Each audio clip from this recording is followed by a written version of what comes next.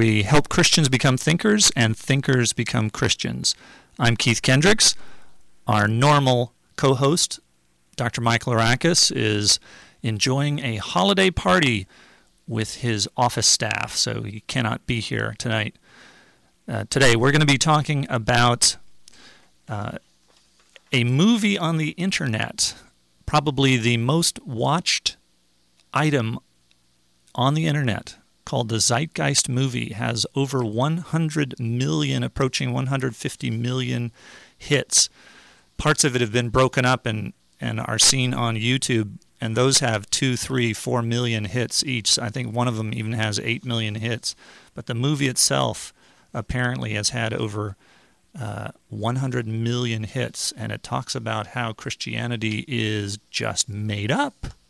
Apparently. I didn't know that until I saw the Zeitgeist movie, but a lot of people are watching it. So we'll be talking about that today, and a little bit of news item on global warming that Josh was just talking about in his show. We're going to be adding a few news item points on that too. If you'd like to call in, the number is 609-398-1020, the Evidence for Faith show. Well, one of the items that we're going to be covering on the news is about global warming. And Ann Coulter had an article about it. She's a spicy writer on the right side of the political spectrum. She talks about the fact that this University of East Anglia's Climate Research Unit, codenamed CRU, was caught manipulating data on the Earth's temperature. Surprise, surprise. This came from recently leaked emails, and in those emails, they just openly admit that they were using tricks to hide the decline in the Earth's temperature recently. As you know, there's been a lot of data out there that the temperature of the Earth has been increasing over the past few decades, and that seems to be corroborated. But what hasn't been corroborated is that the last 8 years or so, the temperature has actually been declining, and this doesn't seem to fit in with the models that they have been touting so much. So they talk about tricks that they're using to hide the decline in Earth's temperature. So she, of course, takes them to task in her blog. Here's one quote. It says, "We can have a proper result, but only by including a lot of garbage." Okay, so they're gonna get the result that they want, but only by including a lot of garbage. The leaked emails by these scientists engaged in one section what appears to be possible criminal effort to delete their own emails in response to a Freedom of Information request. So there's all of these emails show pervasive fraud, and this CRU, this Climate Research Unit, has been incredibly influential in the news, being quoted consistently by the New York Times, Washington Post, and sending experts around to news organizations to get their message out. They've also received more than $23 million in taxpayer money to work on global warming. So one of the things that these emails revealed was that some of their data has been irretrievably lost. So they apparently were manipulating the data and touching it up so much that they actually lost the original data. So now we have only their touched up versions of the data, and the actual raw data that someone else could look at is gone.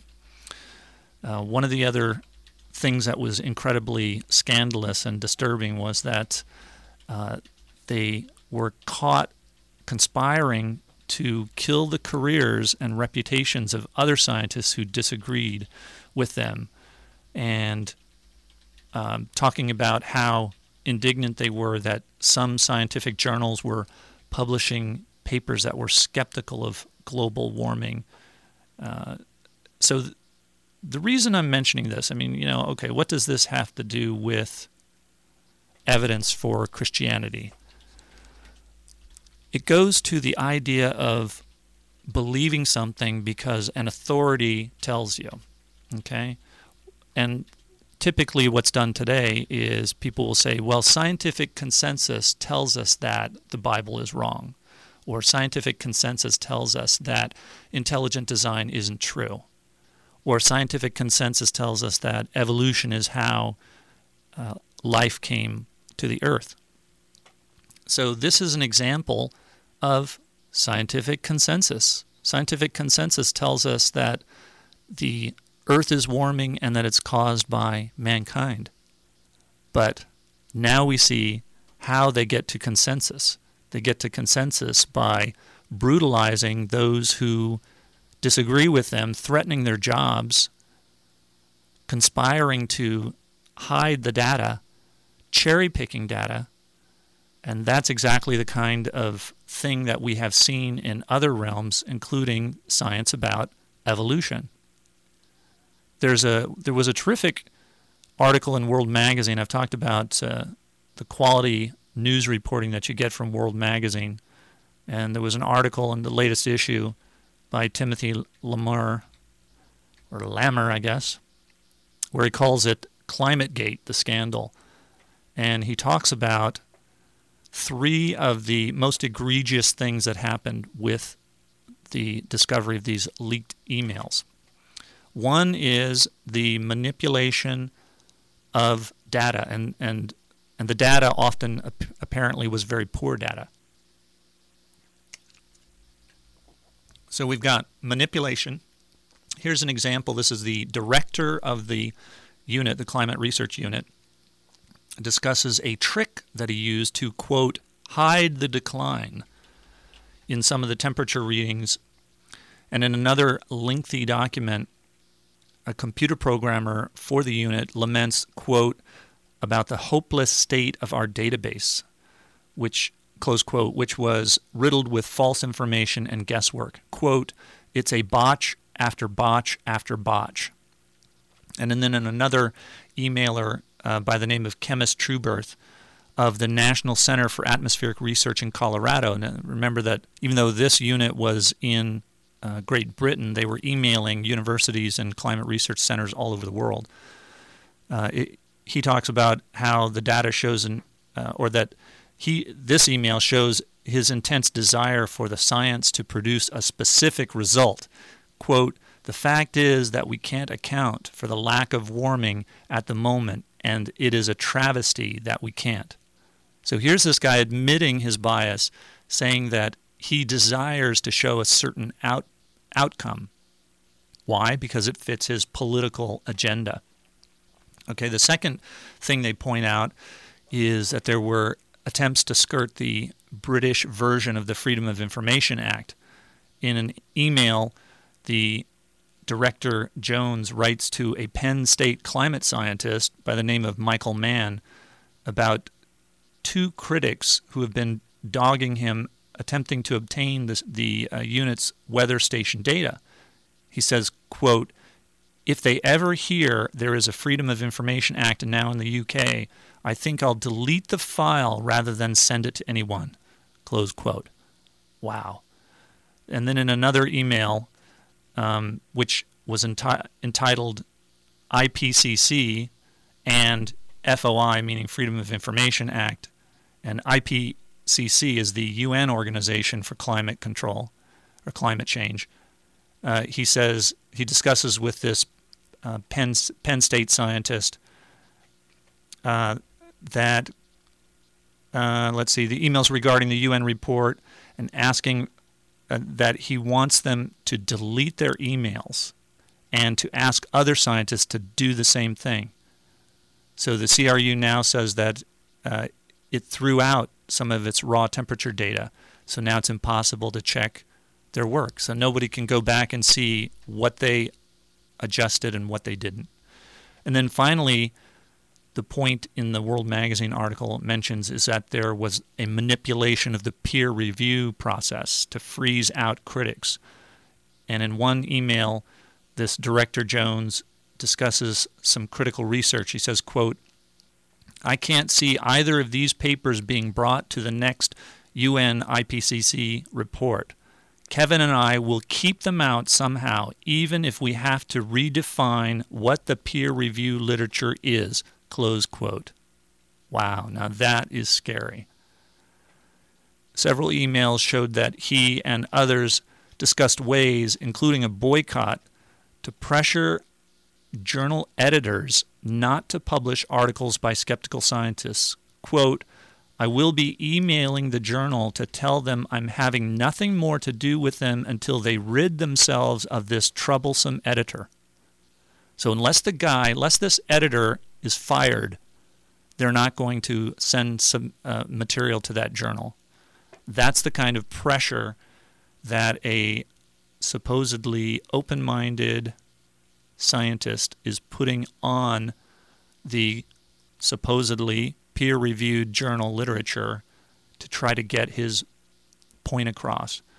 There's one of the atmospheric physicists by the name of Fred Singer joked after he had found out about the emails. He says, "We have realized that global warming may be man-made after all," meaning that, yeah, the scientists made it up, not that it's global warming is caused by man's emissions of CO2. So you have to be very careful about listening to the scientific consensus. And this is not just the only example of this.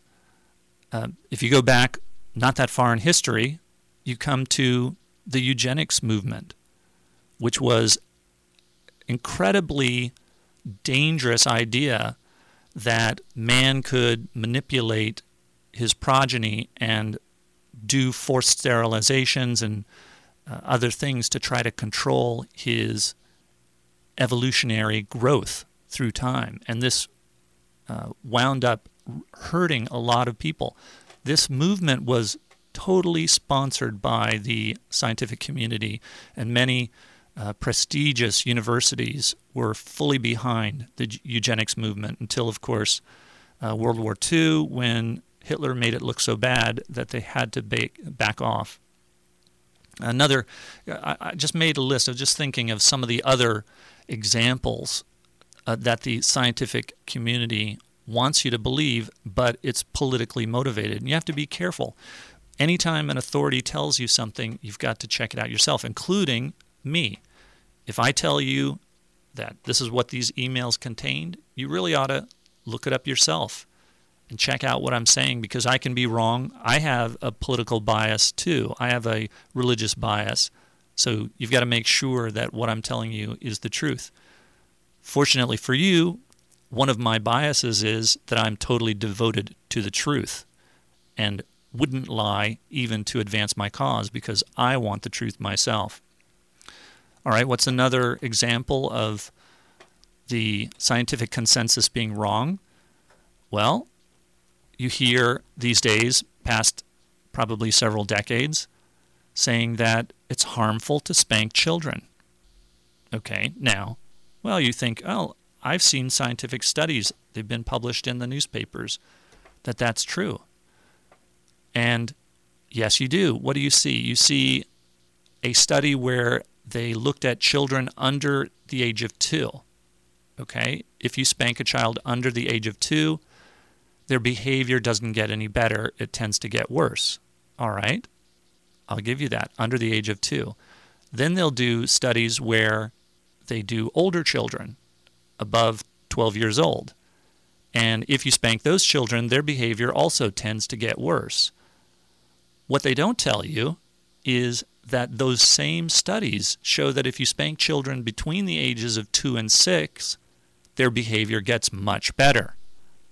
After about the age of 6, it levels off to where there doesn't appear to be much improvement, and then when you get to about the age of 12 and above, it gets worse. So what they do is cherry pick the data. You have to actually look at the raw data yourself and see what they're leaving out, what the newspapers leave out of the studies.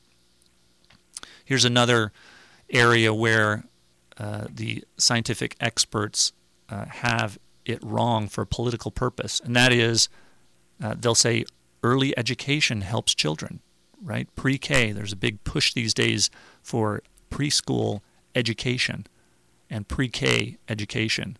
Guess who's pushing this?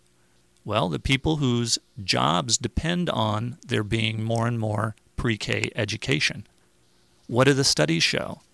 The studies, if you look at the raw data, the studies clearly show that pre-K and even early K and young childhood education is harmful to children, that it lasts well into college age, that they perform worse in college than those who did not have these pre-K, kindergarten, and early education programs.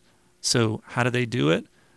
They cherry pick the data, and they set up studies where they'll compare, say, first grade to second grade. So if you give, let's say where they compare kindergarten to kids without kindergarten, yes, in first grade, those who didn't go to kindergarten will not do as well as those who did go to kindergarten because they were taught the same thing. So if they're taught the same thing over and over, of course, those who did have those lessons before did better. Wow, that's not a surprise, but that's the kind of data that they show you and then say, see, you ought to be sending your child to kindergarten. You ought to be sending your child to pre-K. And the reality is, if you extend out the studies and look at those kids for 5-6 years later, they start to do much worse because they've had an abnormal developmental period. So when a child is developing and should be at home playing and developing mentally until he's to the point where he can take an institutional setting of learning, they do actually worse. Here's another one. You hear places like National Geographic will tell about how the DNA studies that they're doing with populations, different tribes around the world are showing that how the human beings spread across the globe. And we've talked about this in past shows. And they will say that it shows that the earliest DNAs, the earliest human DNAs came out of Africa. But if you look at the raw data, it's not so. The raw data shows that the earliest and most diversified DNA is actually in the Middle East and declines as it goes into Africa. So the actual data shows that human DNA spread out from the Middle East into Africa, into Europe, into Asia, and not the other way around. But again, what they'll do is cherry pick the data, pick out only those parts of the DNA that seem to match their theory, and leave all the rest, the majority, aside because it doesn't fit their theory.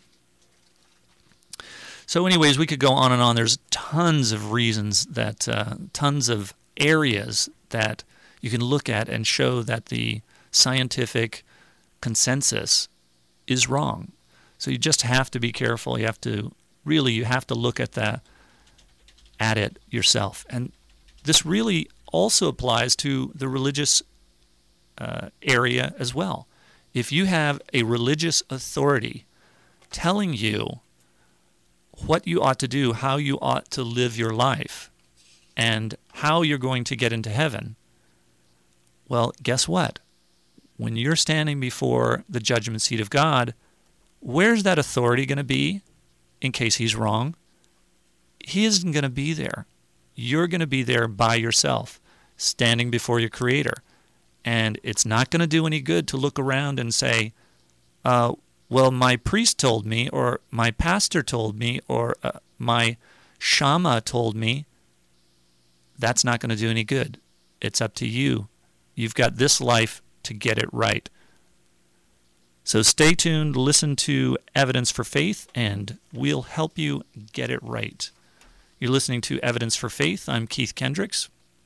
You can catch us on the internet at evidenceforfaith.com. That's the number 4, evidenceforfaith.com. If you'd like to call in, it's 609-398-1020. And today, Josh has kindly decided to help us with the sound today. So I'll be making him do some work here later when we get into the Zeitgeist movie. Okay. I mentioned 2 weeks ago, I think it was, about this new website, standforchristmas.com, and I think that's a great idea. This is a way that you can register your opinion on what you think of different retailers and how they're handling the Christmas season. So if you like the fact that people are saying Merry Christmas to you at a certain store, you can register on standforchristmas.org and tell your experience, and they're actually ranking them.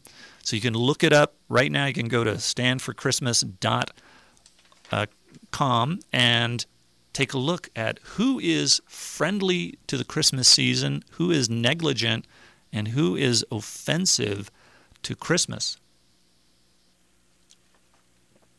Well, I made a list, and friendly retailers to Christmas: Bass Pro Shops, Cabela's, Land's End. So far, the top 3, they all seem to have something to do with camping and outdoorsy stuff. So I'm not sure. I guess they're appealing to the hunters out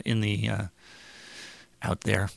Then comes Kmart and Sears, kind of your all-American retail stores. So next is the negligent category. So apparently, Lane Bryant is the most negligent retailer out there for Christmas. Apparently they haven't figured out that it's the Christmas season yet. Then you have the offensive category. Now, the last time I mentioned it 2 weeks ago, Banana Republic was number 1 in offensive behavior towards Christmas, but they have moved now back down to 3rd place, and in the lead is Gap, and second is Best Buy.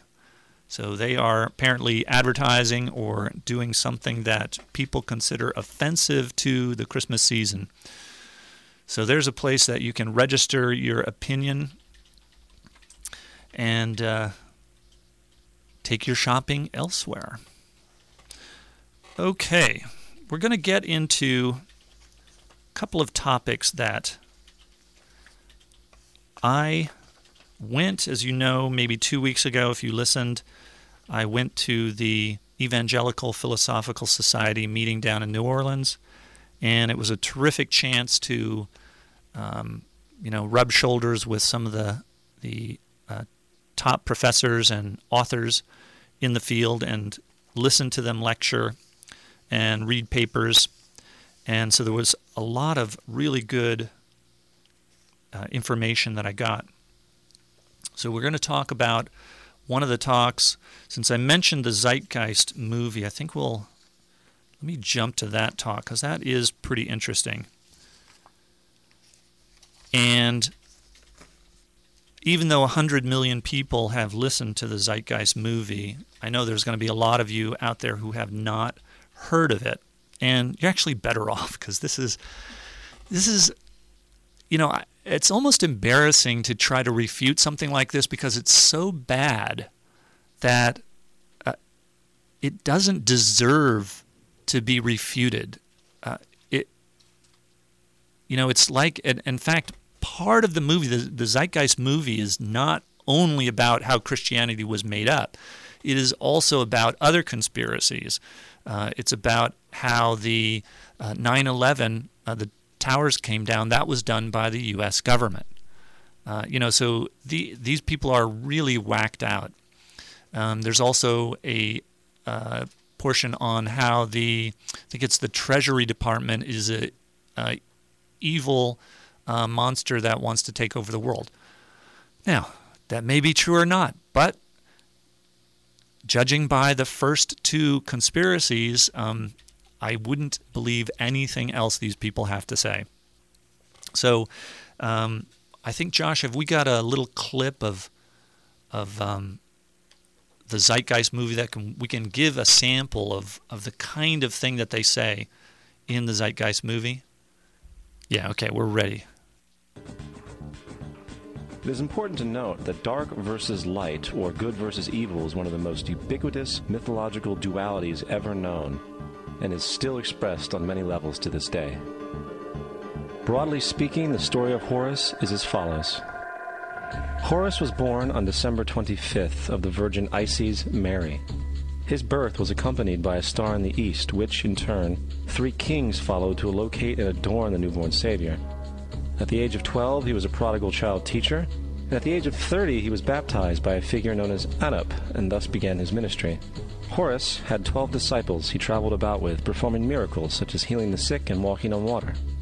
Horus was known by many gestural names such as the Truth, the Light, God's Anointed Son, the Good Shepherd, the Lamb of God, and many others. After being betrayed by Typhon, Horus was crucified, buried for 3 days, and thus resurrected. These attributes of Horus, whether original or not, seem to permeate many cultures of the world, for many other gods are found to have the same general mythological structure.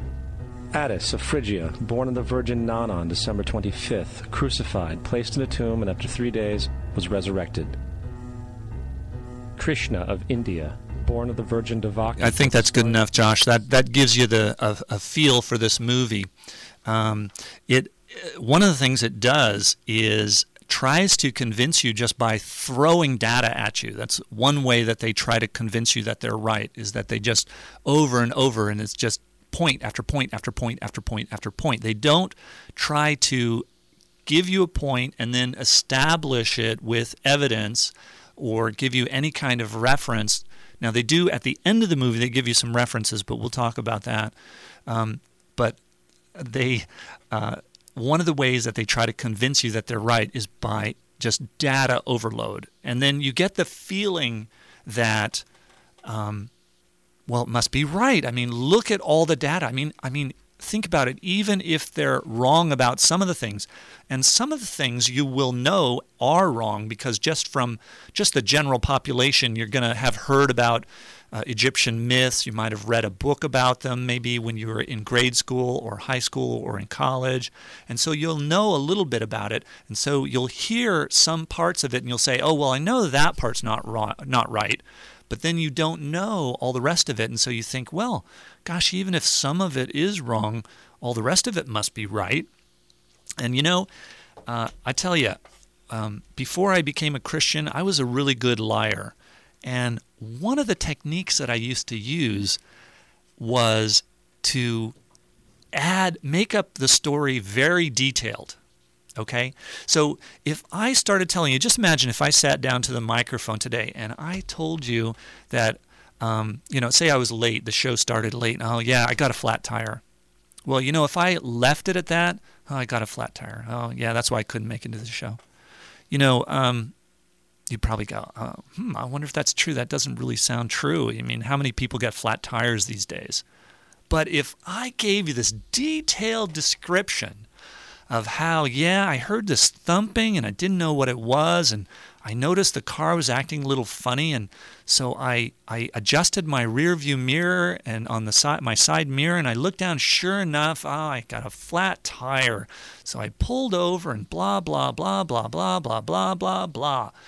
Do you see what I'm saying? If I just add a lot of detail to it, it sounds as if it's true.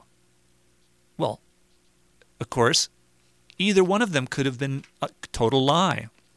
Just because I add a lot of detail to it doesn't make it true. And that's one of the techniques that they use in this movie. They just bombard you with details. Unbelievable.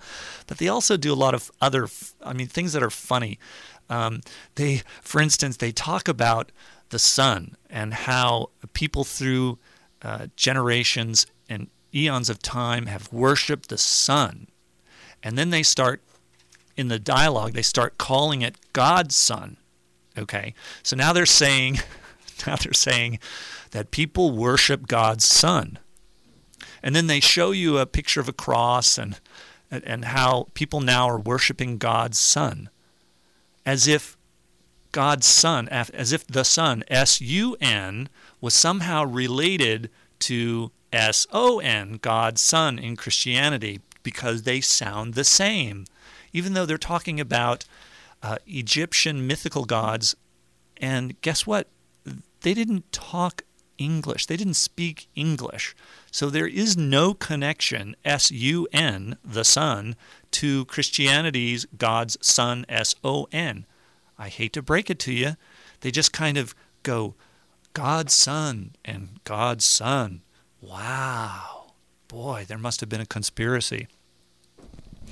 Well, this movie was put on the internet in June of 2007 by, and the narrator and producer is a man by the name of Peter Joseph, although this turns out this is only a pseudonym, Peter Joseph, and it's had over 100 million viewers so far.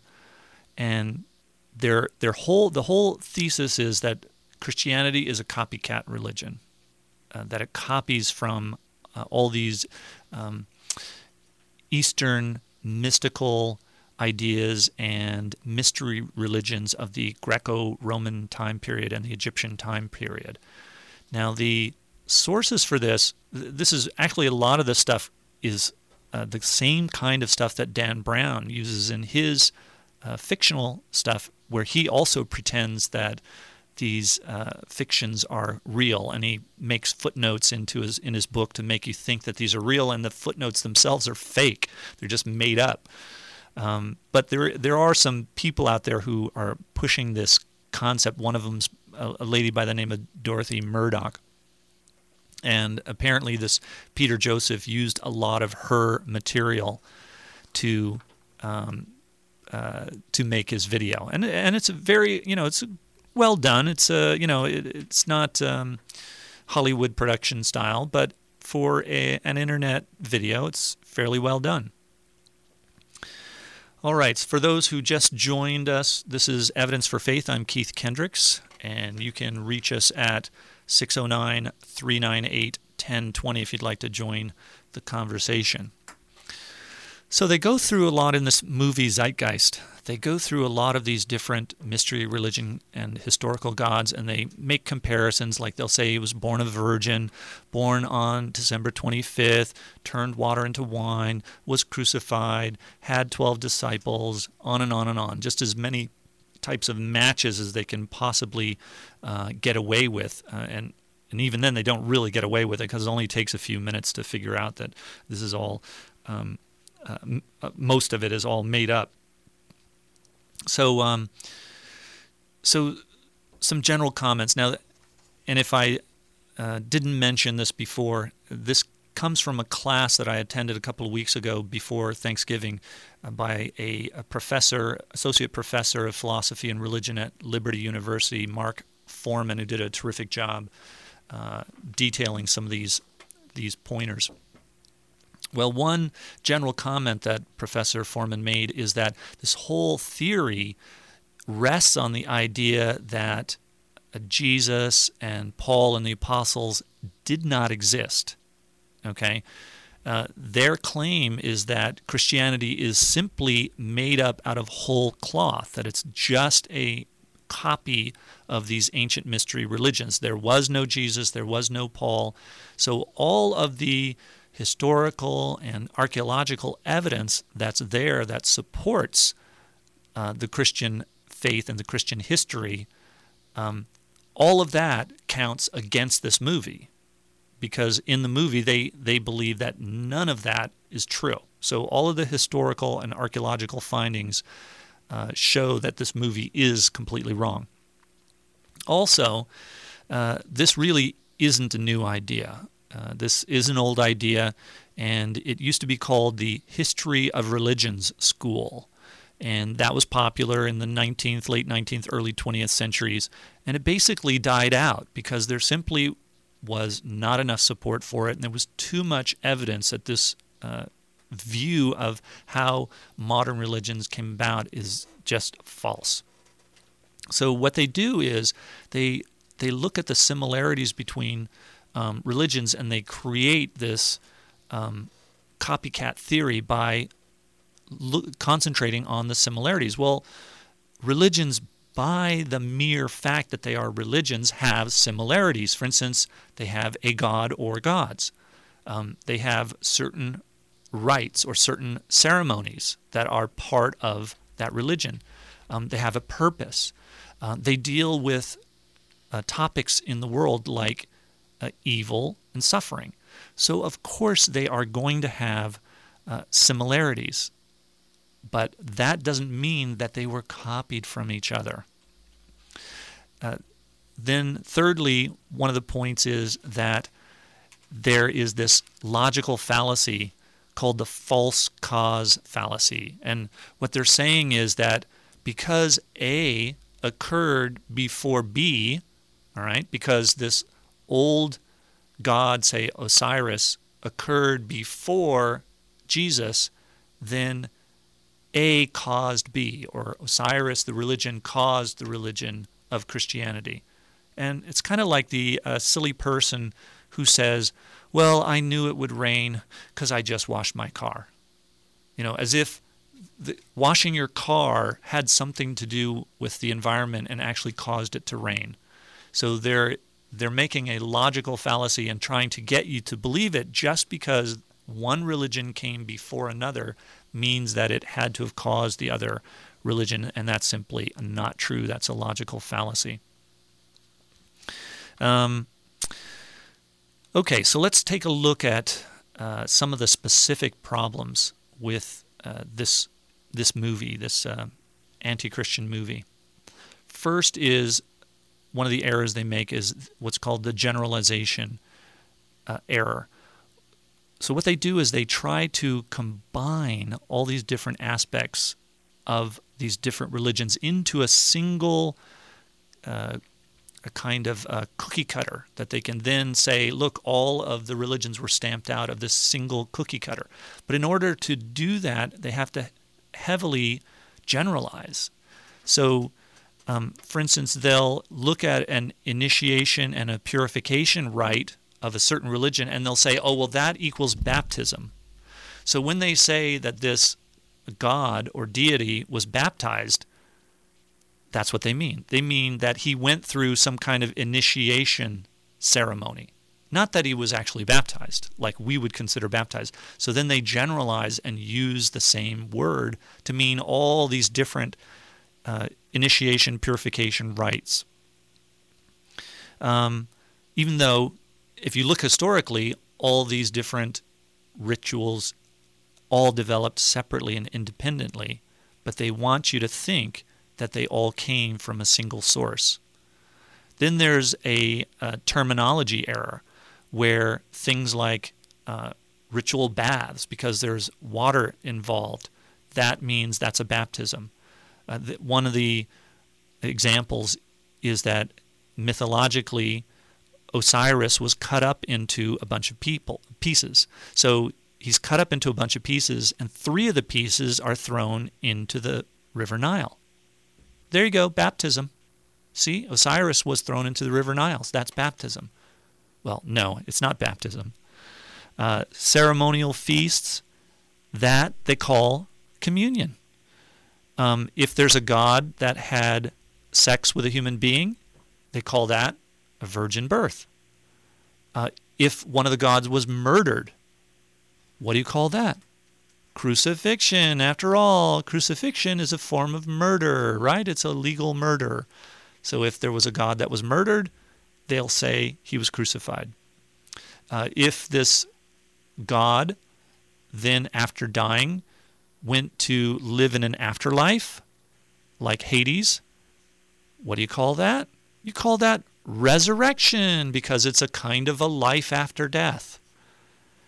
If he's a deity, what's another name for a deity? A Messiah. So they'll say he was a Messiah. If people believed in him and followed that religion, what do they claim? They're disciples. So they'll say, oh, he had 12 disciples. Well, he really had 12,000 or 12 million followers, but they say, well, if you have 12 million, then you had 12, because 12 million is more than 12. So he has to have 12 disciples. Then they make biblical errors. One of the funny things that you'll see, and this just really made me smile, was that they keep mentioning that these gods had these birthdays of December 25th. Oh, wow, December 25th, why?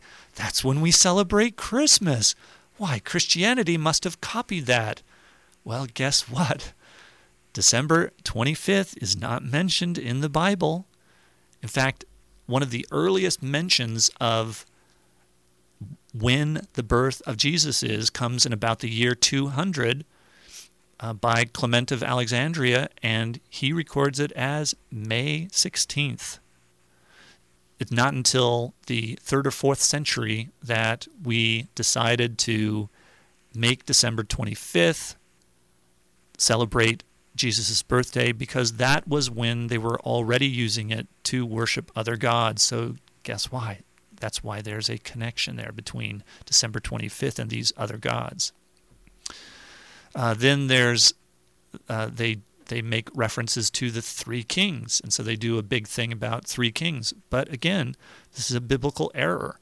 It does not say in the Bible that there were three kings. So even though there may be a mystery religion in which there were three nobles mentioned, that has no correspondence to Christianity, because that's not in the Bible. So you've got the generalization error, the terminology error, biblical error, then the chronological error. Now, what this is about is that many of these mystery religions that they refer to developed over a long period of time, including they were continuing to develop well after Christianity had started. So Mithra and Krishna in India is a good example. The Holy Writ for that religion was not finished, not completed being written until the 7th century. So, and we know that the Apostle Thomas went himself to India to spread Christianity. So what is very likely is that the competing religions saw the popularity of Christianity and absorbed it into their own views, just as we know that the mystery religions in the Mediterranean region absorbed many of the ideas of Christianity into their religions because Christianity had become so popular and they were losing their adherents, which was a big moneymaker for them. And this is where you get things like the Gospel of Thomas and other Gnostic writings, because they were trying to attract Christians into their fold. So in reality, a lot of the similarity comes from these mystery religions borrowing from Christianity and not the other way around. So there's no dependence on actual evidence. They also have to, they don't consider the fact that the situation in Judea in the 1st century was that there was no syncretism at all.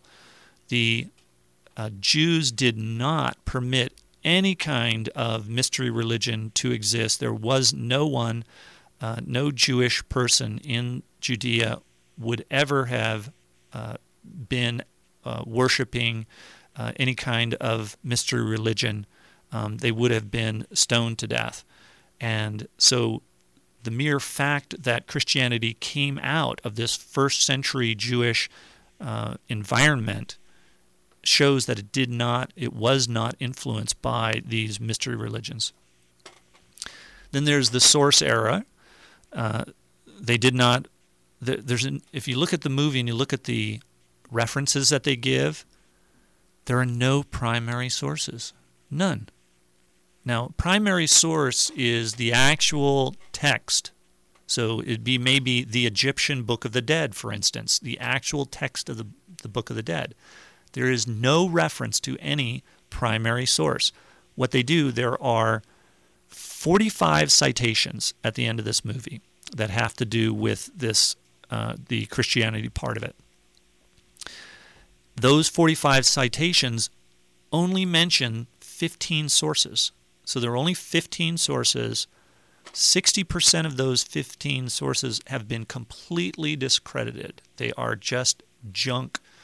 They are not held by any person with in an academic setting. And those 15 sources are all secondary sources. So that's the source error. And then there's the purpose error. These mystery religions, they're all cyclical. They all think that life is in a cycle, that you have winter and summer, and that birth and death, and everything is cyclical. They were all based on secrecy. They were all based on this mystical experience that you could obtain by going through different rituals and paying fees to the priests.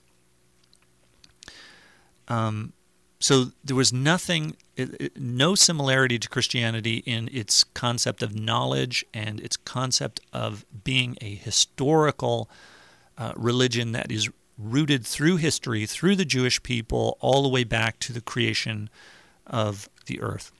And then Professor Foreman from Liberty University gave an excellent example of how the Kennedy myth came from the Lincoln myth. And he went through this long list of similarities between Kennedy and Lincoln, and about how they were both shot, and then where one, the assailant was caught in a warehouse, and on and on and on it goes. And he used their techniques. He made heavy generalizations. He goes through about 30 different points. And you're thinking, wow, I had no idea that Kennedy and Lincoln had so much in common. Well, of course, they don't. He used hasty generalizations. He used all these techniques that the movie uses to try to convince you that Kennedy and Lincoln had a lot in common, and they really didn't, including making up things like that their secretaries had the same last name, and on and on.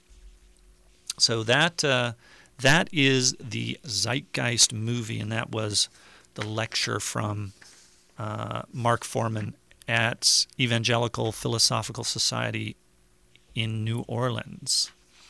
If you're just joining us, you are listening to Evidence for Faith. I'm Keith Kendricks. There's about 10 minutes left. If you want to chime in, you can call us at 609-398-1020. Well, I think I've got time to go over another class that I went to. Dr. Timothy McGrew from the Department of Philosophy at Western Michigan University did a terrific talk that he called New Atheists, Old Atheists, and Old Apologists. And his point is that the arguments of contemporary atheists today, like Dawkins and Hitchens and others who've written these popular books on atheism, that their arguments against Christianity are for the most part borrowed from atheists and free thinkers of centuries past, and that those arguments were answered already, and sometimes brilliantly, by apologists and scholars whose work is now largely forgotten, and that the history of apologetics is more than a field for, the antiquarian historical view. It actually provides a rich array of arguments and insights that have contemporary relevance. So he mentions some of the views of some of the atheists. Here's some from Richard Dawkins that he published in 2006. He says that the Gospels were written long after the events they report. Well, guess what? That was stated by an atheist by the name of Strauss in 1835 and was completely refuted. Then he says, nobody knows who wrote the four Gospels. Again, a statement made by an atheist by the name of Payne, written in 1804, and again, completely refuted. Then Dawkins says, miracles by definition violate the principles of science. Sound a little familiar? You might remember that from your Introduction to Philosophy class in college, that was David Hume, 1748.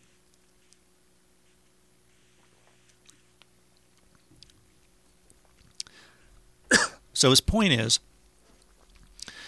that if we look back, we'll find a lot of really interesting arguments for the support of the Christian worldview. Now, you can find this. Boy, I hope my voice doesn't go out. Josh might have to jump in here and talk about global warming again.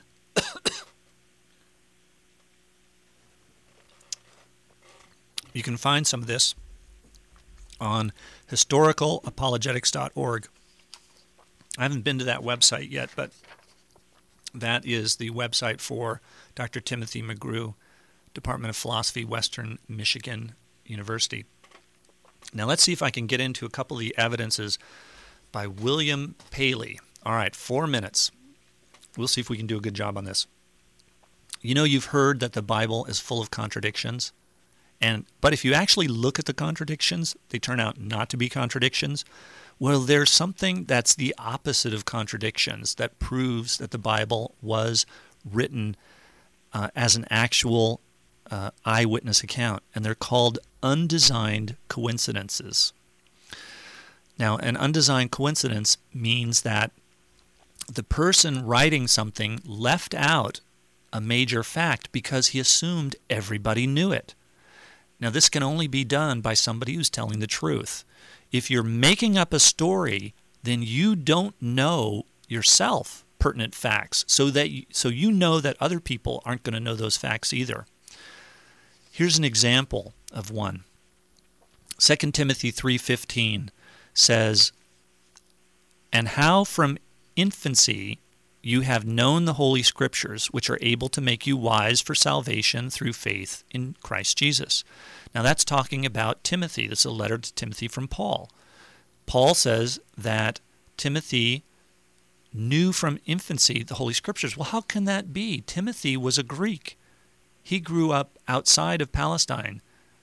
How could he possibly have known the Holy Scriptures? Paul doesn't say, and it doesn't make any sense. But what we find is that Luke wrote in Acts 16, verse 1, it says, "He came to Derbe and then to Lystra," talking about Paul, "where a disciple named Timothy lived, whose mother was a Jewess and a believer, but whose father was a Greek." So now we learn from Luke that the reason Timothy knew the Holy Scriptures from his youth is because his mother was a believer and a Jewess. So remember, there wasn't any New Testament Scripture. There was only the Old Testament at that time. So that's how Timothy knew the Old Testament. I think we've got time for one more here. This one's interesting. John 6:5 and Luke 9:10. In John 6:5, it says, "Jesus looked up and saw a great crowd coming toward him, and he said to Philip, 'Where shall we buy bread for these people to eat?'" Now this is a kind of odd statement. Think about it. Who is Philip? I mean, there were 12 disciples, but the four Gospels concentrate on Peter, on John, maybe on James. So Philip is like a nobody. But all of a sudden we get this, Jesus turns and says to Philip, "Where shall we buy bread for these people to eat?" Now that seems really strange. So when John is writing it, he seems to know something we don't know. Well, if you compare that to Luke 9, verse 10, it talks about where they were at that moment. This is before the miracle of the loaves and fishes. It says, "When the apostles returned, they reported to Jesus what they had done. Then he took them with him, and they withdrew by themselves to a town called Bethsaida." Okay, so now we know they're in Bethsaida. Then if you compare that to John 12:21, it says, "They came to Philip, who was from Bethsaida." So see the undesigned coincidence that they don't mention that Philip was from Bethsaida. That's why Jesus turned to him and said, "Where can we find food here, pal?" You've been listening to Evidence for Faith. I'm Keith Kendricks. Join us again next Sunday at 4 p.m. for more reasons to believe. And always remember that the best reason for being a Christian is because it's true.